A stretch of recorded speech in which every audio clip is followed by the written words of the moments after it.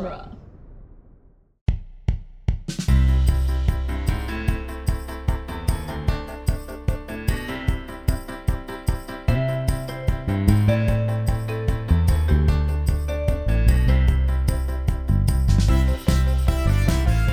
Hello, listeners, and welcome to the Protagonist Podcast, where each week we look at a great character and a great story, except when we don't. I'm Joe Dorowski, and this week we're playing a game called Joe Versus the A.I. And joining us for this game is returning guest Brandon Ushio. Welcome back, Brandon. Thanks for having me back. It's my second game in a row. It's the game episodes can be fun. It's a little more freewheeling, a little less regimented. So I hope you enjoy this format. And as is often the case with games, we have producer Andrew acting as judge. Andrew, how are you doing? I am a little under the weather, but I'm here for the fans. Oh, glad to hear it. I hope in your, any brain fog you might be experiencing, you don't make the wrong choice. State. Yes, that you don't make the wrong choice. That you always choose the correct winner in this game. Joe's just leaving both of us an out this way. It was just because of the brain fog. The way this game is going to go is that Brandon has access to an AI system. Right, Brandon? That's how would you describe it? I mean, that's pretty much what it is. So it's an AI writing tool that I've been using for about a year now, and it can do amazing things. And it's designed for like copywriting, but when you twist its arm the right way, you can get some really fun creative stories out of it too. And we had Brandon use this AI system to generate titles for stories, and that was in part inspired by a comment when Kirsten Christensen was on as a guest, and she mentioned the noun of the noun as a fantasy book series. That is a pattern that often gets used, and we got several of those in this as well. Yes, inspired by that one comment, we had the AI generate story titles. I have written summaries for what these stories that could go along with these titles. Brandon, you have also written summaries, correct? I have. So, like for pithiness and also the allusion to Joe versus the volcano, we called it Joe versus the AI. I guess this could be Joe and Brandon versus the AI, because we're also going to have the AI generate some summaries for some. We're a couple stories. of real John Henrys here. Yeah. And then after producer Andrew hears summaries of these stories, he will choose which one he would rather read or view. One of mine is explicitly a TV series, but we'll see what happens with these. But Andrew just gets to pick a winner, and then we tally the votes or the score at the end, and we announce who has won overall. Now, I think a lot of the fun of this is the titles that the AI came up with. So I don't think we should read them all off at the top. I think that should be like little bursts of delight as we go through, as we announce what the next story title that will be summarized is. Do you agree with that, Brandon? I think that's a lot of fun. There are some that I was like, I don't know where it came up with that, but I love it. All right. So, Andrew, would you like to help choose who will go first? No, because I thought about this in advance, and I want the AI to choose. All right, so I'm going to ask it. I'm sure that it can choose between Brandon and Joe, right? Who should go first? I just want you to know, I gave this forethought this time. I thought about this ahead of time. It's not because I spontaneously forgot. I did think about this and made this choice coherently earlier today. All right, so this is what I typed into the AI. Who should go first, Brandon or Joe? ? Let's see what it says. Jasper says Brandon should go first, and I'm not lying. I wish there could be like a screen share in Zencaster, but there's not. I trust you, Brandon. All right. So I get to pick which story we're going with first? Yeah. Just go ahead and pick any one of, how many did we end up with? 7? I hope so, because that's what I've got. Yeah, 7. So, all right.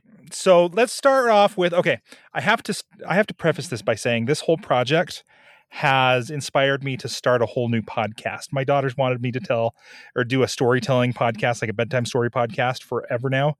And this just really, really kicked it off. So the first story that we're going to go with is called Snow Day Apocalypse. And coincidentally, it's the first episode of my new podcast. So here's my synopsis for Snow Day Apocalypse. When school is canceled due to a freak snowstorm towards the end of the school year, Johnny and his friends head out to have the most epic snow day ever. The friends find a giant crystal snowflake and they make wishes. One by one, their wishes come true. But quickly, they learn that it's important to choose their words wisely. Living snowmen aren't always nice. Unlimited snow cones aren't as delicious as you'd think. And explaining to your parents why a Yeti followed you home isn't as easy as it sounds. Johnny and his friends must find the crystal and destroy it before their final wishes come true, and they are stuck in a world of permanent winter. All right, you know you're pandering to us when you throw in a Yeti. That was pretty good. And I want to state for any listeners that are going to call foul, my Snow Day Apocalypse already had a Yeti. Well, the Yeti are just so great. The Yeti are just so great. You can't have a Snow Day story without a Yeti. Yes. All right. Here's the summary that I had for Snow Day Apocalypse. Have you ever had a day where everything just seems to go wrong? That's happening for the students of Smoyd Larkins Elementary on October 31st, 2022. An early snowstorm caused school to be canceled, but that's not all. So canceled early. So they're in school and now they've got to get home. That's not all. As they're in the bus riding home, an alien attack makes it impossible for the bus to get through the streets after the road is destroyed by spaceship lasers. So the kids from Smeldry Park neighborhood get off the bus and hunker down behind a car to talk about how they can get home. That's when they see the zombies lurching down the street. They run to a convenience store for shelter when a sinkhole swallows the store just before they can get in. As they're wondering what to do now, a demon tentacle rises from the sinkhole, screaming. They run down the street and actually through a ghost ship crewed by Viking ghosts. Ducking behind a trash dumpster, they catch their breath and say this is completely unbelievable. That is when the trash dumpster is picked up by the Yeti. As they run around the corner, they see the vampire monkeys coming towards them. What follows is the adventure of the Smeldry Park kids getting home safely during the Snow Day Apocalypse. All right. Before anyone says anything, I was thinking to myself the same thing that those kids like. This can't get any crazier. There's no way this is happening. But I lived through the years 2020 through 2022. It's very possible. Like all bets are off. Yeah, vampire monkeys, Yeti, bring it. All right. Periodically in this, I think we want to see what your AI would generate if we just gave it the title. Is this one of those times, Brandon? Can we just put Snow Day Apocalypse in and just see what comes out unedited? Just let's see what happens. So what I'm going to do is I'm going to put in story : Snow Day Apocalypse. And you know what? Just for kicks and giggles, let's put in genre and then leave the rest of it blank. Like I'm not going to tell it what genre it is. And I'm going to say go. So it generates word by word, and let's see if I can. Okay, it's all right. Let's see what happens. I've got to tell it to go one more time and add some more stuff to it because it generates a few words, a few sentences at a time. Because most people, it charges them by the word that it generates, and so it doesn't want to go way off the rails and you need some human interaction. I was in early enough that I've got an unlimited plan. So that's why I can play games like this. Oh. All right. So this is what it generated. The snow day started out like any other. The kids were excited to have a day off from school, and the adults were happy to have a break from work. But then something strange happened. The snow began to fall harder and harder until it was coming down in such thick flakes that visibility was nearly zero. And then the power went out. At first, people thought it was just a fluke. Surely the power would come back on soon. But days passed and still there was no power. The snow continued to fall, burying houses and streets and cutting off people from the outside world. Oh, by the way, I think it's important here to say the genre that it picked was post-apocalyptic. Oh. So cutting off people from the outside world. As supplies began to run low, people started to panic, and there was no way to know what was happening outside or if help was on the way. And then one day, a strange noise was heard in the distance, a noise that sounded like ... laughter. As the days wore on, it became clear that this was no ordinary snow day. That's maybe the creepiest part of this whole story. Yes. Is the laughter. I was actually expecting a Yeti. This was This was the snow day apocalypse. What started out as a fun day off from school has turned into a nightmare. Can anyone survive, or will this be the end of the world as we know it? That was a little creepier than I expected, Brandon. Right. Oh, I mean, it chose post-apocalyptic. I can change the genre. Come from? I'm so uncomfortable with that. Let's change it to kids.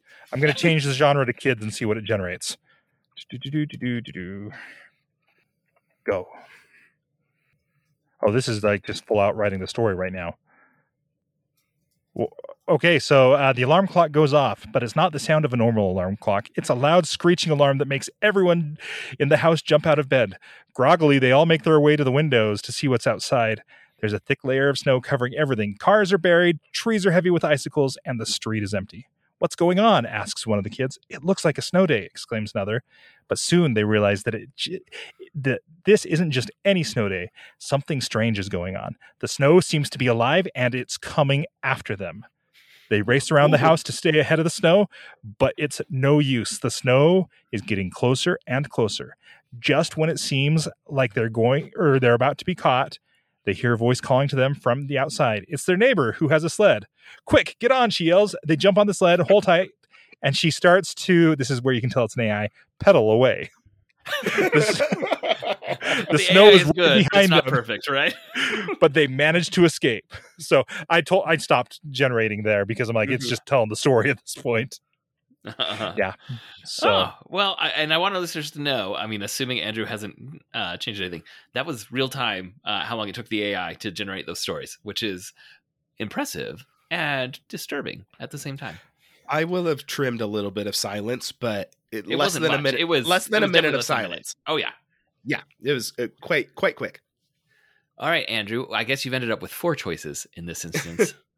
There is Brandon. What was the hook for your original Snow Day Apocalypse, Brandon? The monkey's paw, crystal snowflake. You got to be careful with your wishes. Mine is everything goes wrong. Every kind of apocalypse happens as the kids are trying to get home during after school is canceled. And then we had the post-apocalyptic AI version with the laughter, and then the children's version with the pedaling snow sled. I think I'm gonna go with Joe's. Yes, but it's got to be within like a very specific kind of context for how it's depicted. I'm thinking kind of like a Gravity Falls kind of thing. Like the animation style, and yeah. I saw this as graphic novel or animation in my head. Like I had specific things in my head and art styles going on. It's kind of funny how that works out, because I was thinking like Cloudy with a Chance of Meatballs type animation. That would be in the same kind of territory too. Yeah. All right. I have my insurmountable lead of 1. Let me just jot that down. Okay. So now I get to choose the next story. Title. I'm going to go with... No, I'm going to save that title. That's one for the end. Let's go with The Witch of the Woods.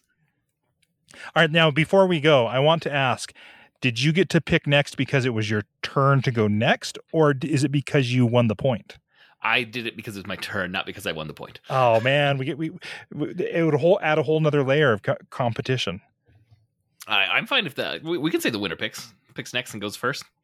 Let's do that. This might be a whole entire story of Joe picking titles, but or the AI getting to pick one. We'll have to cross that bridge. I guess that's true.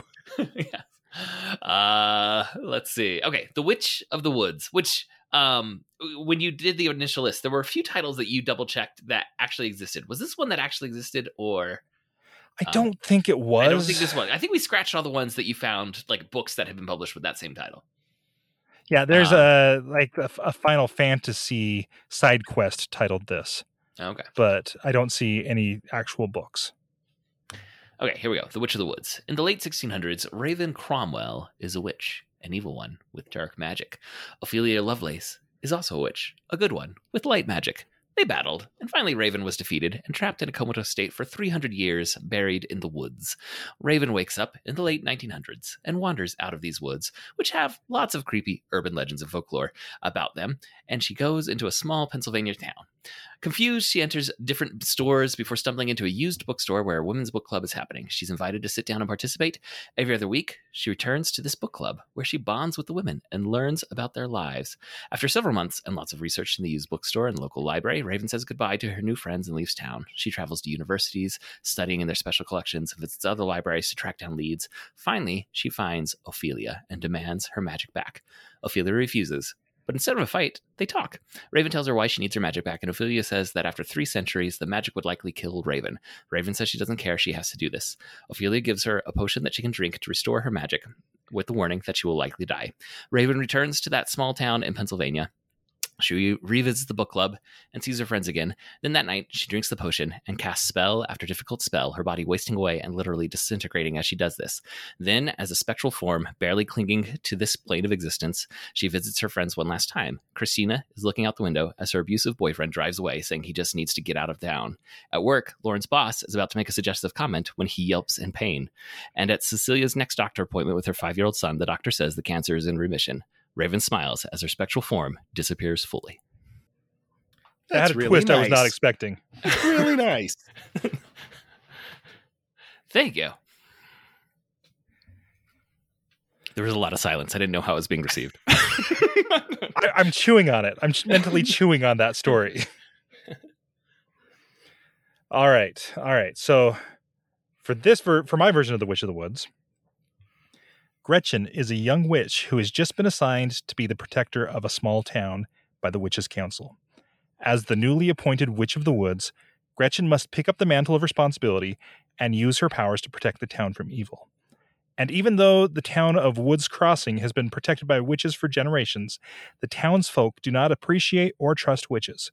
So Gretchen has her work cut out for her, not only in defeating the evil forces that seek to destroy her new home, but also in winning over the hearts and minds of the townspeople. All right. Do we want to do an AI every round, or should we just let Andrew? I don't think every round. Every round? All right. Not every round, but a few times throughout. Yeah. It's fun. I like this toy a lot, Brandon, that you introduced us to. So Joseph, you don't want to call AI a toy on recording. They're going to know how you think of them. Well, if you think about it, you're really lost in the AI war that we're going to have in the future either way. Because if you're nice to the AI, they're going to be like, oh, well, that human's a pushover. We're going to subjugate them. Or if you're mean to them, they're going to be like, that human's a jerk. We're going to kill them. I mean, you're just, there's no winning in this scenario. Subjugation. Brandon, have you asked the AI to write a story about the AIs taking over the world? No. No, could be a future story for your podcast. Yeah, that's a little too creepy right there. Witches in the woods, one thing. AI is taking over the world, written by an AI. They could be giving us their plans ahead of time, I guess. I am always fascinated by the fact that the first robot story is the robot uprising story. The original story where the word robot comes from is a robot uprising, and they kill all the humans. And we've been stuck with that story mold. And yet somehow people don't realize, it's like, this is the original story. This is the only robot story. Let's see. Rossum's Universal Robots. It's a Czech play from I was going to say, isn't it from Czechoslovakia? Yeah. I think it's from like the 20s. Yeah, and it didn't have ties to some communist ideologies in there, right? I don't know. How prevalent were the commies in the 20s? It's hard to say.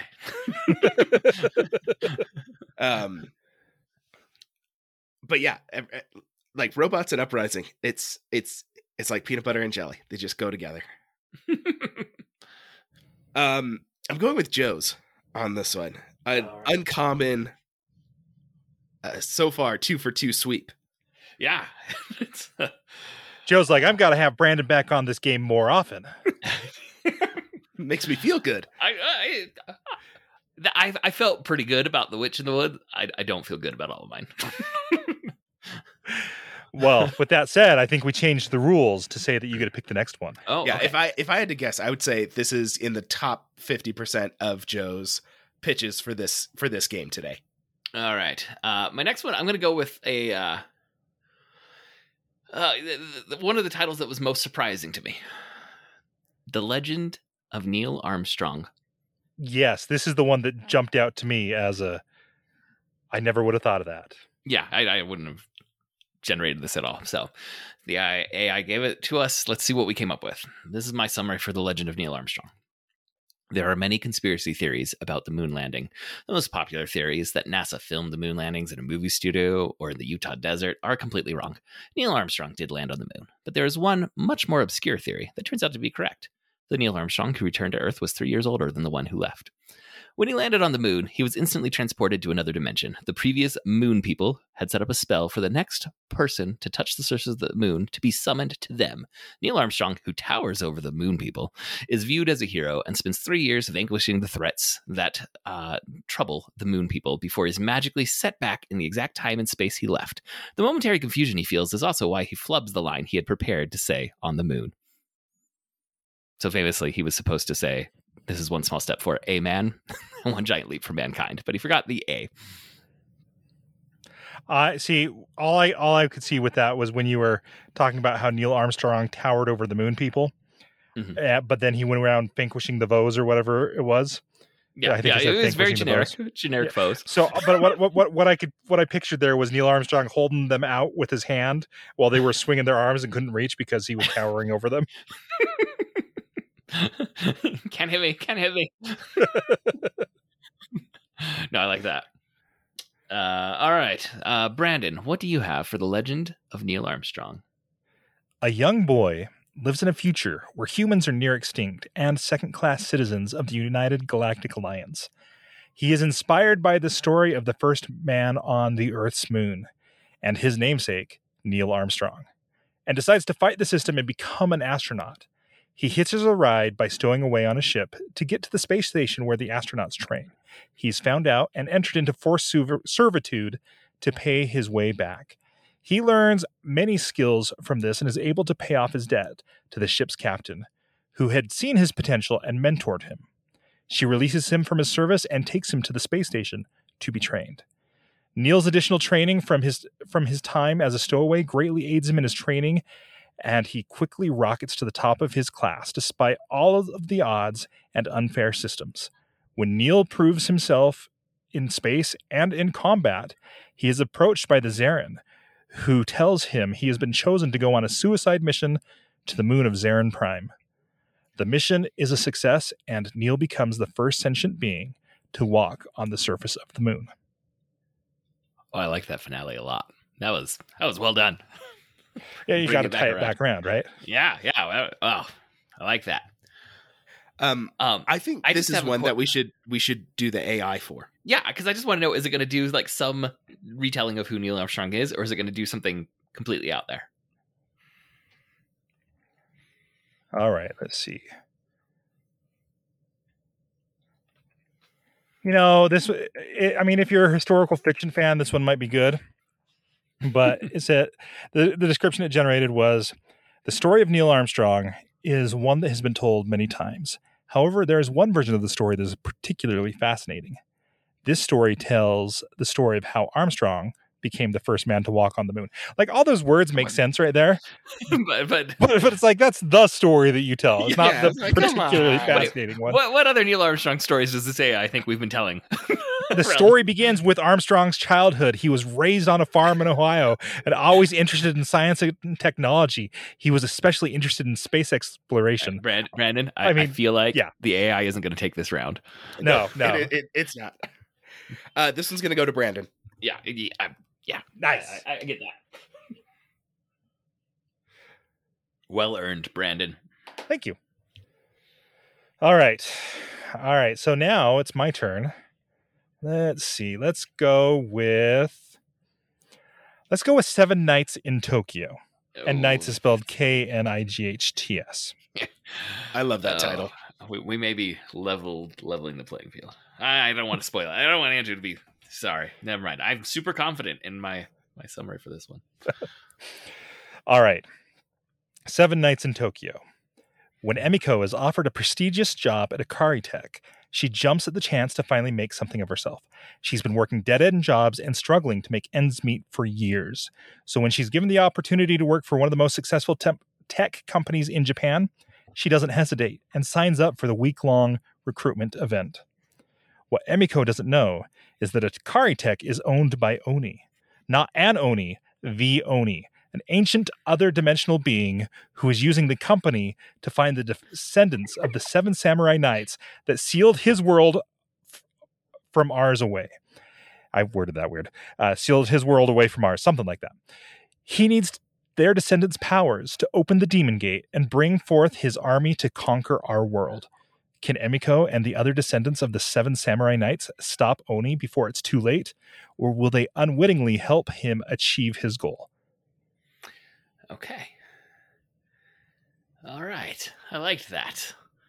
Okay. In my version of 7 Nights in Tokyo, it is a dystopian future, cyberpunk style. I know that's shocking. And Haru has developed an AI that is going to summon heroes to help him to overthrow the machine overlords that have taken over Tokyo. He programs the AI to bring him King Arthur's Knights of the Round Table. However, the AI makes a mistake and ends up summoning 1 samurai, 1 medieval knight, 1 cowboy, 1 Mayan warrior, 1 member of the Mongol horde, 1 Bedouin raider, 1 Spartan, 1 Amazon warrior, and also 1 British infantryman from World War I. He had specified 7 knights were supposed to come. He ended up with 1, 2, 3, 4, 5, 6, 7, 8, 9 heroes from the past. This guy's not very good. This magic spell's got some number issues. To fight the mechanical overlords that have overtaken Tokyo. I forgot to count how many there were. I literally had a note of just number. That's what it was, just the pound sign in the script. I had to go back and check. Now, if you hadn't said anything, I don't think anyone was counting along when you were listing off all the types. But it started to sound like it was a lot. Yeah. I knew it was too many when I was writing. This is the last one I wrote right before we started. And I knew I had too many. And I just put the pound sign meaning to go back and count before I read it off. But it's so hard to choose which ones. Yeah, wait, who am I going to cut to make it 7? I think that, the optimal version of this is to somehow combine these 2 stories. Just to give more of the worldwide flair of Joseph's to the more coherent tale that Brandon constructed. Brandon had a little more focus in his. Fine. See, so I don't know how your process for this is, Joe, but I have to come up with the whole story in my head before I can then condense it down into these smaller paragraphs. And so this could be completely doable. You could have the descendant of a cowboy and the descendant and have all of them come in, and you've got the security, and you've got a programmer, and you've got a janitorial staff member, and they all have to learn to work together. I think that could be fun. That could be. Yeah, no, I like that. So often I just sit there until the idea comes, and then I just let it marinate. And as has been proven many times, I do let some get away from me when I'm doing that. But other times it's just oh no, I only have the seed of the idea, and it's about time to record, and I've got to just put down the seed of the idea. That was one of those instances just now.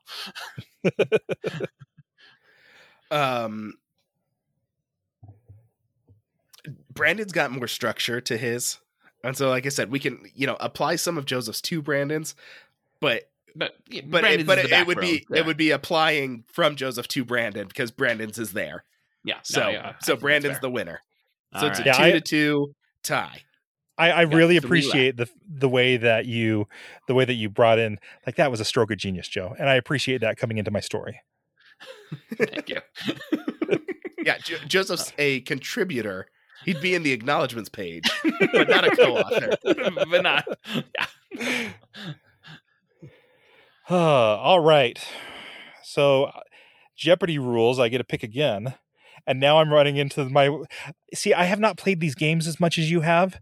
And so I don't understand the strategy. So now I'm I think all of the rest of these are kind of the same strength. And I'm not going to say, because I don't want to change how Andrew's seeing things, but I may have started out a little bit stronger than I'm going to finish. So, all right, let's go to the one that I had the hardest time with. This title, I had no idea what I was going to do. There were some, because it gave us a list of like 11 names, and Joe and I cut some out, and we're like, okay, let's get rid of this one. That's too generic. This is too much like something else that's already been written. This one, though, I had no idea what I was going to do when we picked the title. So this one is called The Sad Clowns of America.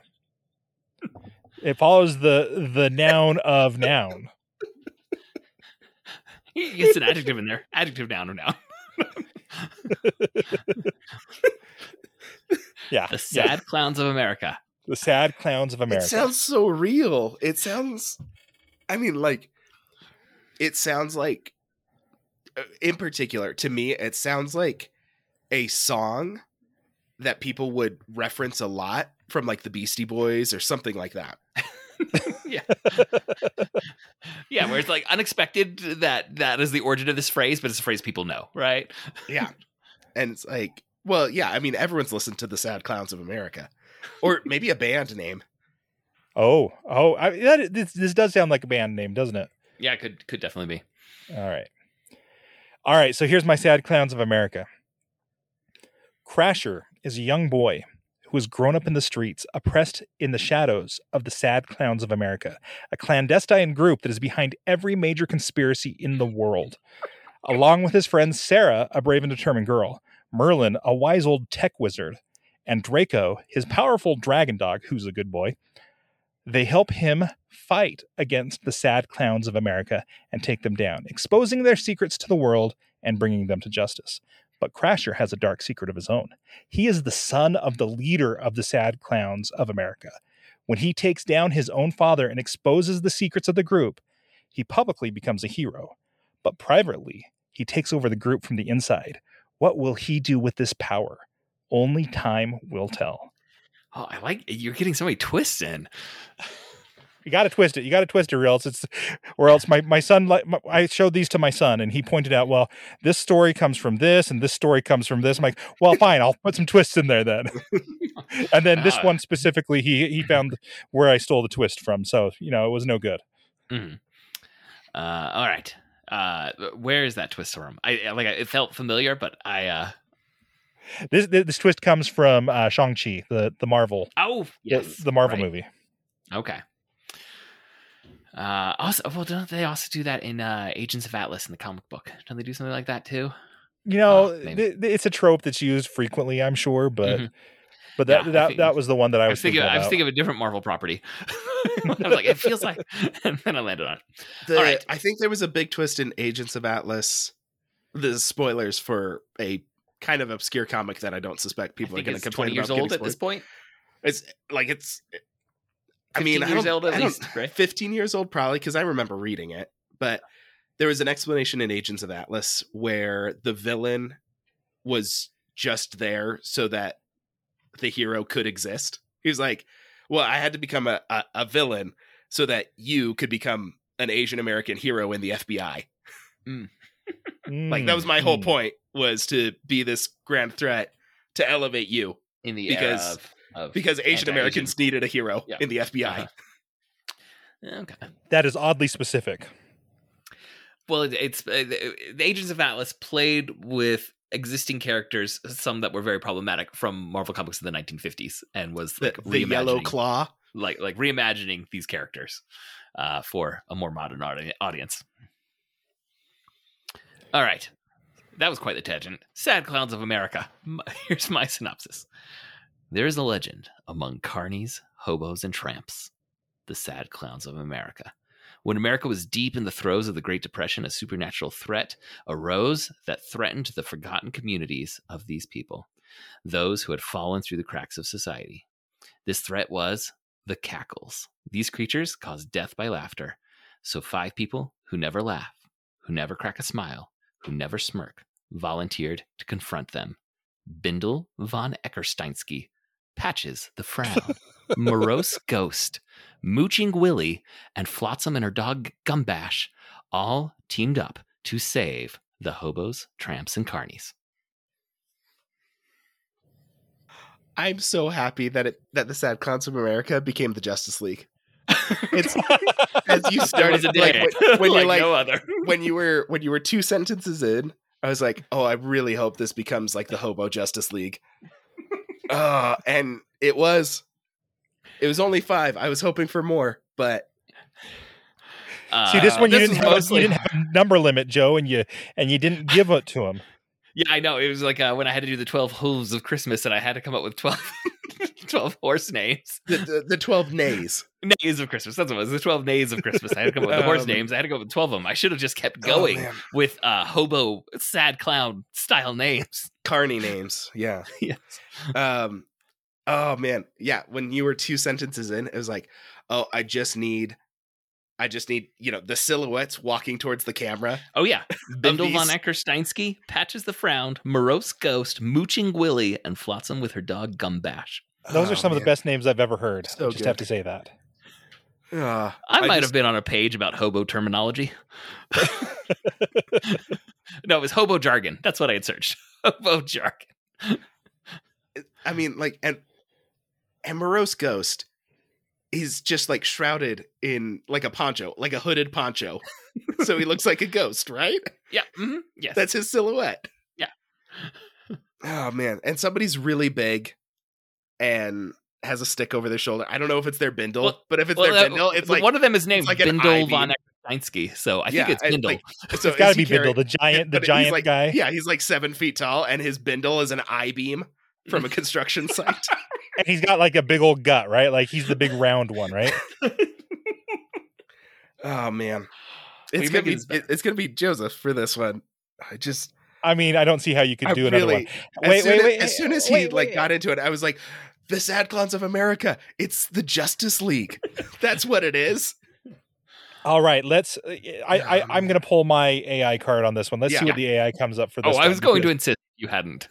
All right, hang on. Because I want to know what the machine was thinking of when it gave us this title. Because this was the most out there title. Where it's like, wait, what? Okay, so this one chose a post-apocalyptic genre. Let's generate a color. All right, that's where it's going. All right, buckle up. When the bombs dropped, the clowns were some of the first to go. They were hated and feared by society, and they were easy targets. The survivors didn't want anything to do with them, and so they were left to fend for themselves. The clowns banded together and decided to make their way to the city. They had heard there was a place where they would be welcomed, where they would be able to start over. The journey was long and hard, but the clowns persevered. They finally arrived at the city, only to find that it was just as hostile as the outside world. The people there didn't want anything to do with them, and they were quickly driven out. The clowns didn't give up, though. They knew there had to be someone or somewhere that would accept them. They continued to search for the place where they would be welcomed, and eventually they found it. The Sad Clowns of America is a story of hope and resilience in the face of adversity. It is a story of a group of people who refused to give up, even when the world was against them. This is a post-apocalyptic story that will make you laugh, cry, and feel hopeful about the future. This is amazing. Okay, this was both The Land Before Time and An American Tale. Also. Yes. So it as a bonus, it created it gave us the theme of the story. It tells that the theme of the story is the struggle to be accepted in a society that doesn't understand you. The clowns are constantly made fun of and ridiculed, but they continue to try to make the best of their lives despite all the hardships they face. I mean, this is the X-Men. This is the X-Men right here. Is what it is. Heavy X-Men vibes, but like the Days of the Future Past X-Men. Yes. So the clowns are being laughed at and ridiculed, but not because they're doing their job. In this case, it's ironic that the clowns are being laughed at. Normally, clowns want to be laughed at.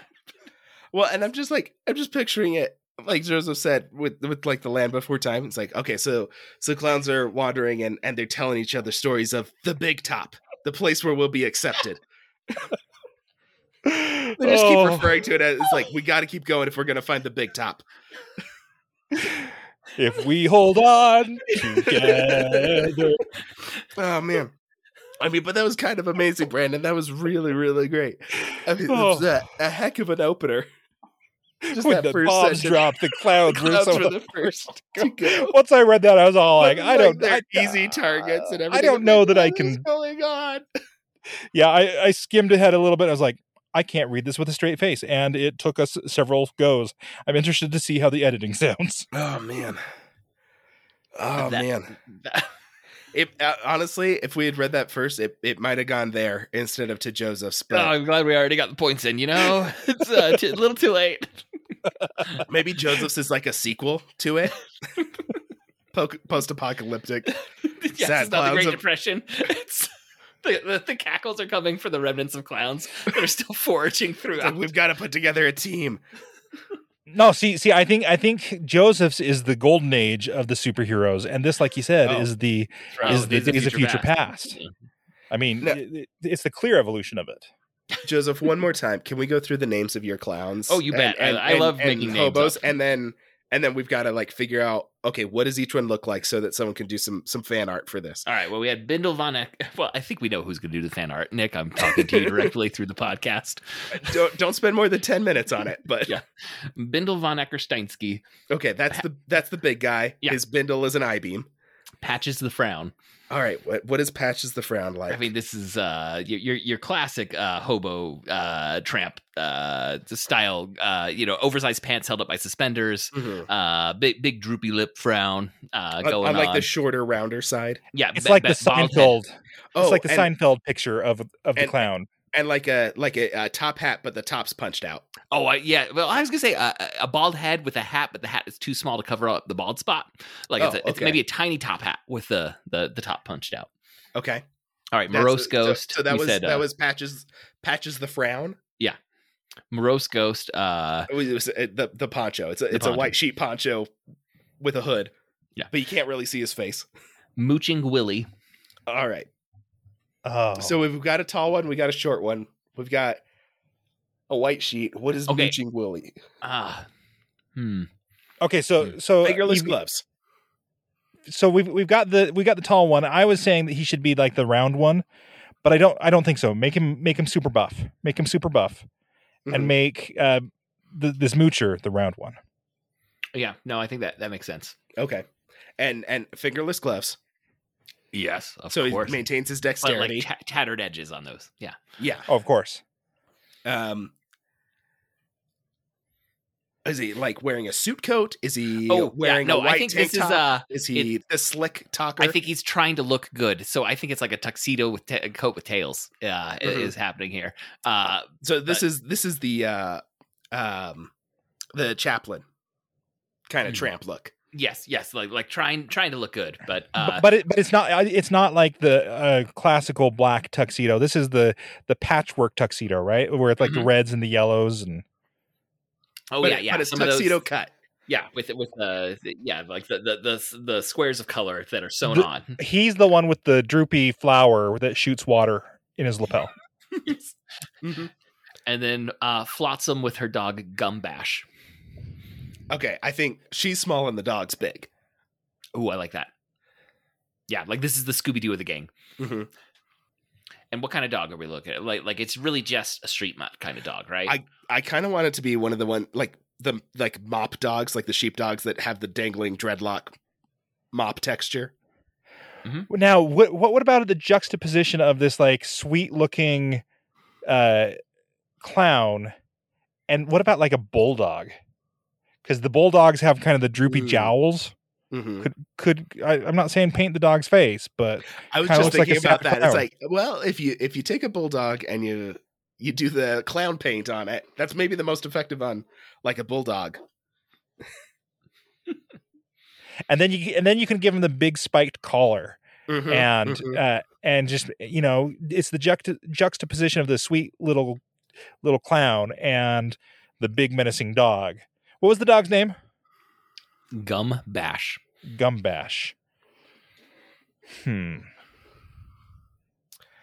I'm liking it. No, I think, like Andrew said, we've given some hints. I think we got to leave room for artistic interpretation from any listeners that want to tackle this. Yeah. I don't think we need to get too specific and really hem in the impulses of any artist who might be listening. Nick English. Future, many time past guest, but also I was texting with him about coming back on soon, so he'll be on soon.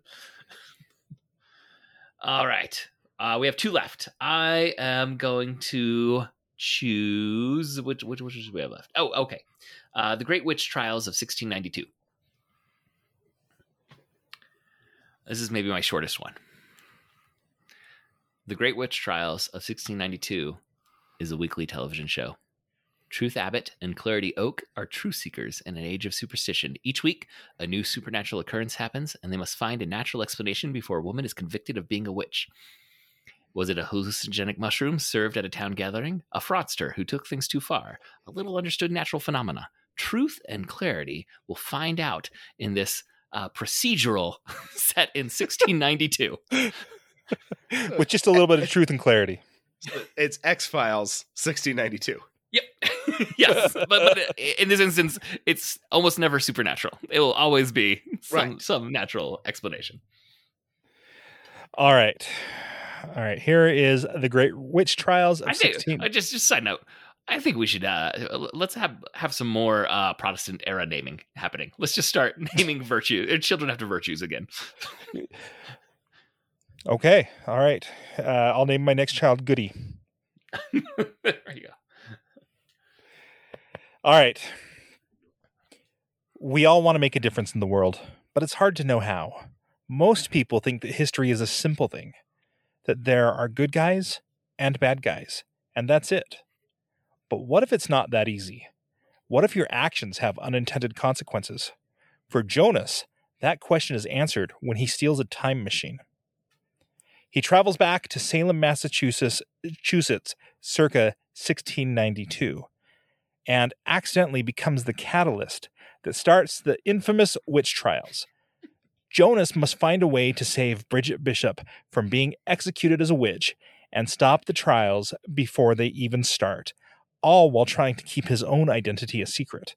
Can Jonas fix his mistake and change the course of history, or is it already too late? So in this, I've got to clarify, in this, Jonas comes from a world where the witch trials never happened. Oh, okay. I was going to say, this is going to be a bummer when he gets... making sure history happens.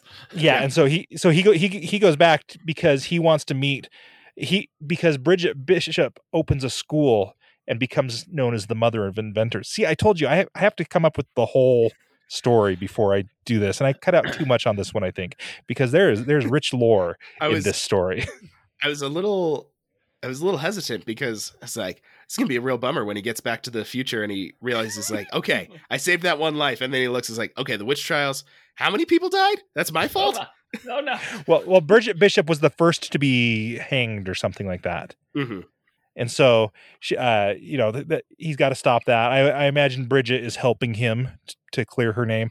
And his time ship has, like, it's kind of got like a Back to the Future / the Flash TV series where it can tell him historical documents in the timeline that he's currently set in track. So if he can find the reference to the witch trials, he's in trouble. Right. I'm going with Joe on this. I just really want procedural set in different eras. I just want 2 main characters named Truth and Clarity. That's pretty good too. But it's like when Community did the Law and Order episode. Yeah. And they just like take all the tropes and they just, put it on in their thing. It's like, I do just want to see that in different time periods. Like, yeah, just do it like it's a procedural. All right. Then our final one, I guess there's no real choosing. It's just our final title, which the AI gave us. This title is The Fantastic Friendship Club's Magical Mishaps. Great title. And also one that simultaneously is absurd, but also feels like I should be able to go find that book in like this should exist. Yeah, like this feels like a magic tree house or the magic school bus next to the magic tree house or the series of unfortunate events. At least the babysitters or the babysitters club or the Wayside School books, Boxcar Children, something like that. I don't want you stuck too much in that mindset. Did you not go for the obvious pull? Well, I may begin with the obvious pull and then it changes. Okay. The year is 1982. The neighborhood friend group consists of 6 and 7-year-old kids. It's Brenda, Sandra, Kimmy, Brittany, Savannah, Julie, and then her twin brother Julian gets to be the token boy in the group as they have adventures powered by imagination as the Fantastic Friendship Club. They explore the woods and creek behind their houses every day. It's the 1980s, so parents really don't care where the kids are. So these can go on as long as they want. But on one adventure, which feels even more real than any of the others, they discover a strange glowing stone and hear a voice warning them that if this stone is taken, they will have good luck for 4 decades, then doom will befall whoever has taken it. They leave and run home, but Brittany lingers behind. We cut to 2022. All the members of the group have gone their separate ways, but they begin waking up hearing this voice, this warning from 40 years ago.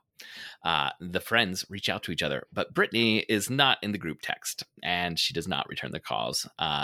Brittany had been the homecoming queen, basketball star for her high school. She's now a reality TV star and social media influencer. So is that what Lucky looks like? What was that? Is that what Lucky for 4 decades looks like? Well, she's Eye of the beholder. Yeah, eye of the beholder. They realize she must have taken the stone. Brenda finally manages to reach Brittany, but Brittany denies everything and tells Brenda to never call her again. While watching an episode of her reality show, Brittany's reality show, Sandra sees the stone on a necklace that Brittany is wearing. They have to steal this back and put it back where it came from. So the gang has to get back together for a heist. Sandra is the PTA president and is great at organization. She'll be the mastermind. Brenda gets her minivan, empties it of her kids' soccer cleats and baseball mitts and half-drunk Capri Sun pouches. She's the wheels. Kimmy works in IT now. She's the hacker. Julie has gotten big into personal training. She's the muscle. Julian is a podcaster and has a YouTube channel showing off weird Rube Goldberg machines that he builds. He's the gadget guy. And Savannah is in an MLM, so she's the con woman who's going to get close to Brittany so they can get back in.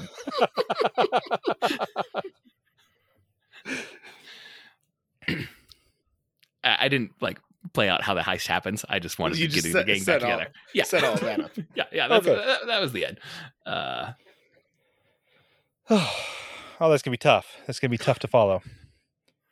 All right, giant plants, a talking frog, and a fire-breathing teacher.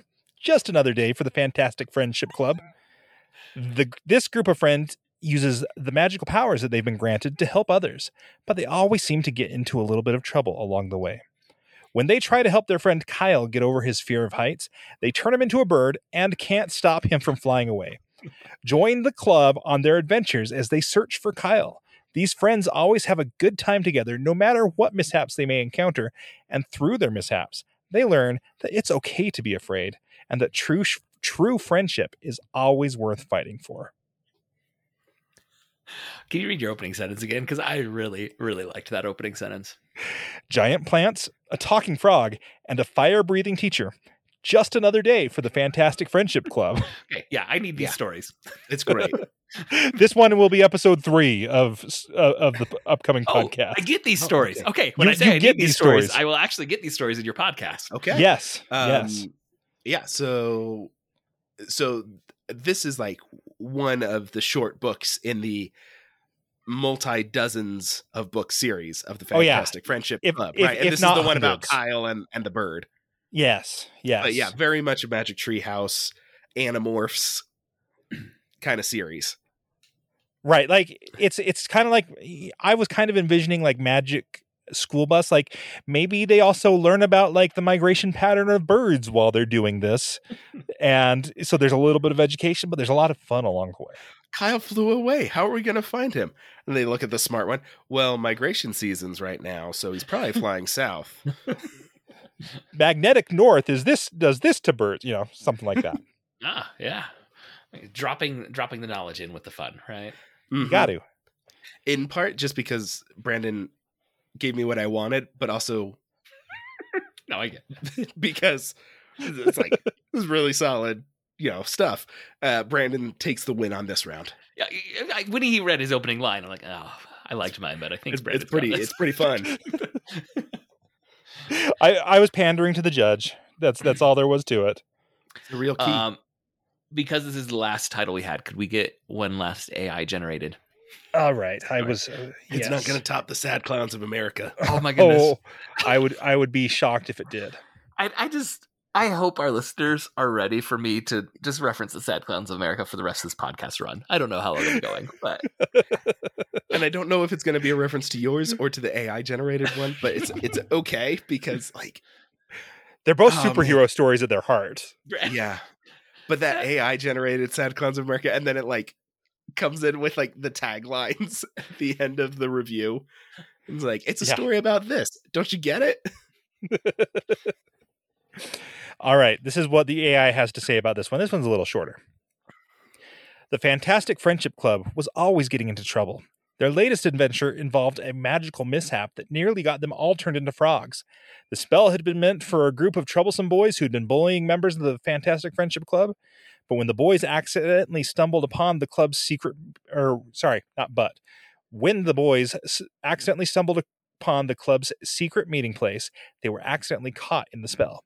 The Fantastic Friendship Club was able to turn the spell around in time, and everything turned out all right in the end.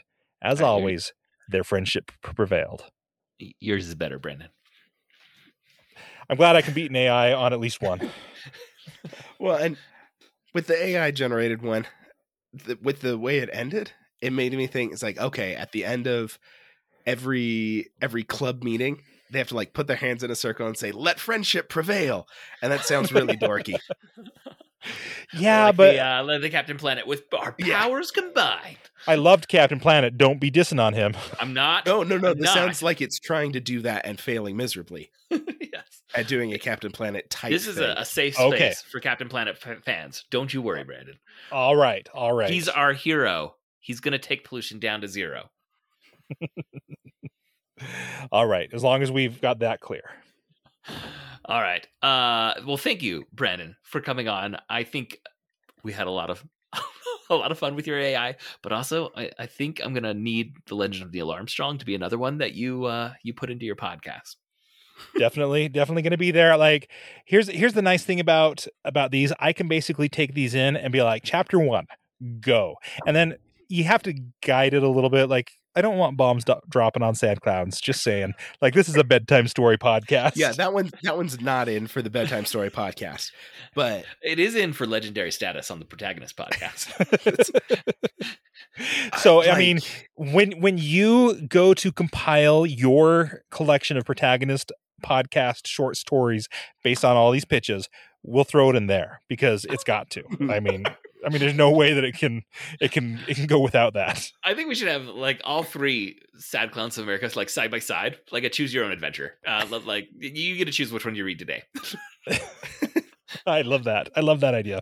So you've got some work to do. Start compiling your short stories. Volume 1. Yes, I mean, I'm not gonna lie. I have some written from past pitches that I built out into full short stories, but I don't have a collection yet, I would say. But Brandon, thank you again for coming on to the podcast. Can you give our listeners a more full pitch of where they can find the podcast we've hinted at a few times? Yeah, so if you want to find these stories that we've talked about today and some others, another one that my daughter has me working on is How to Be a Hero, a Second Grader's Guide to Saving the World.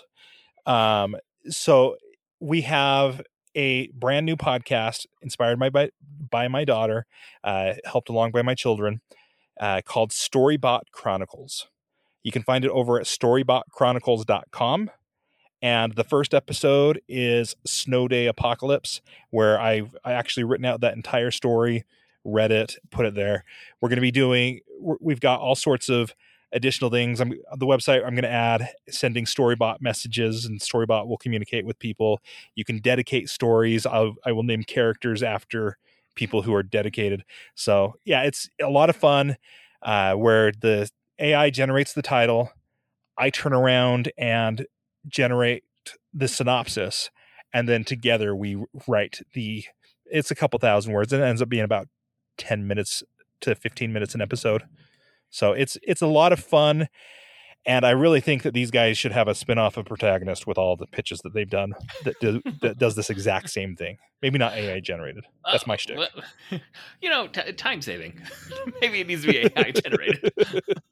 You don't have all the time in the world? I thought you only worked a full-time job and were a parent. Oh, yes. And time is just freely available for all of us. That's one thing true. We all have too much of on our hands.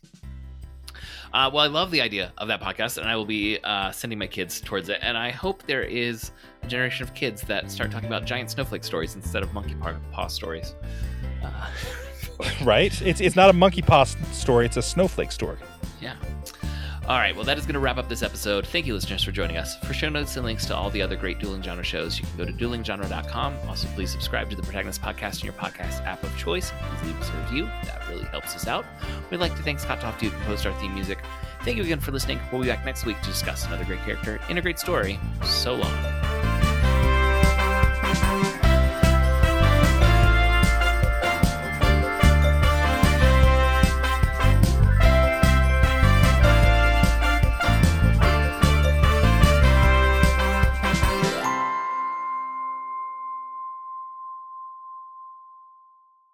All right, that's where it's going. All right, buckle up. I don't know if I could do this one with a straight face. You gotta have a sad clown do this one. When the bombs dropped, the clown... Sorry, I don't know. That's a dark opener for the sad clowns of America. When the bombs dropped, the clowns were some of the first to go. They were... they were hated. I need to mute my mic. I'm dying here. You have the opportunity to do that. I have to actually read this. They were hated and feared by society, and they were easy targets.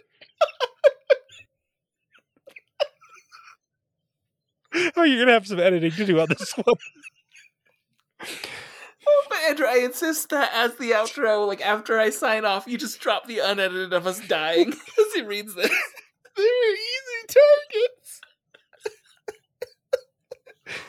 I mean, the AI saying clowns were hated and feared, it's on to something.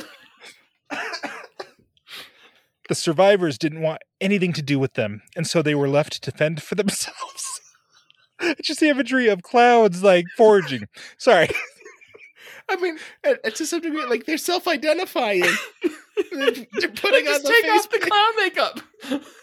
The clowns banded together and decided to make their way to the city. They had heard there was a place where they would be welcomed, where they would be able to start over. The journey was long and hard, but the clowns persevered.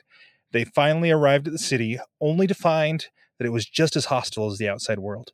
The people there didn't want anything to do with them, and they were quickly driven out. The clowns didn't give up, though. They knew there had to be someone or somewhere that would accept them. They continued to search for the place where they would be welcomed, and eventually they found it.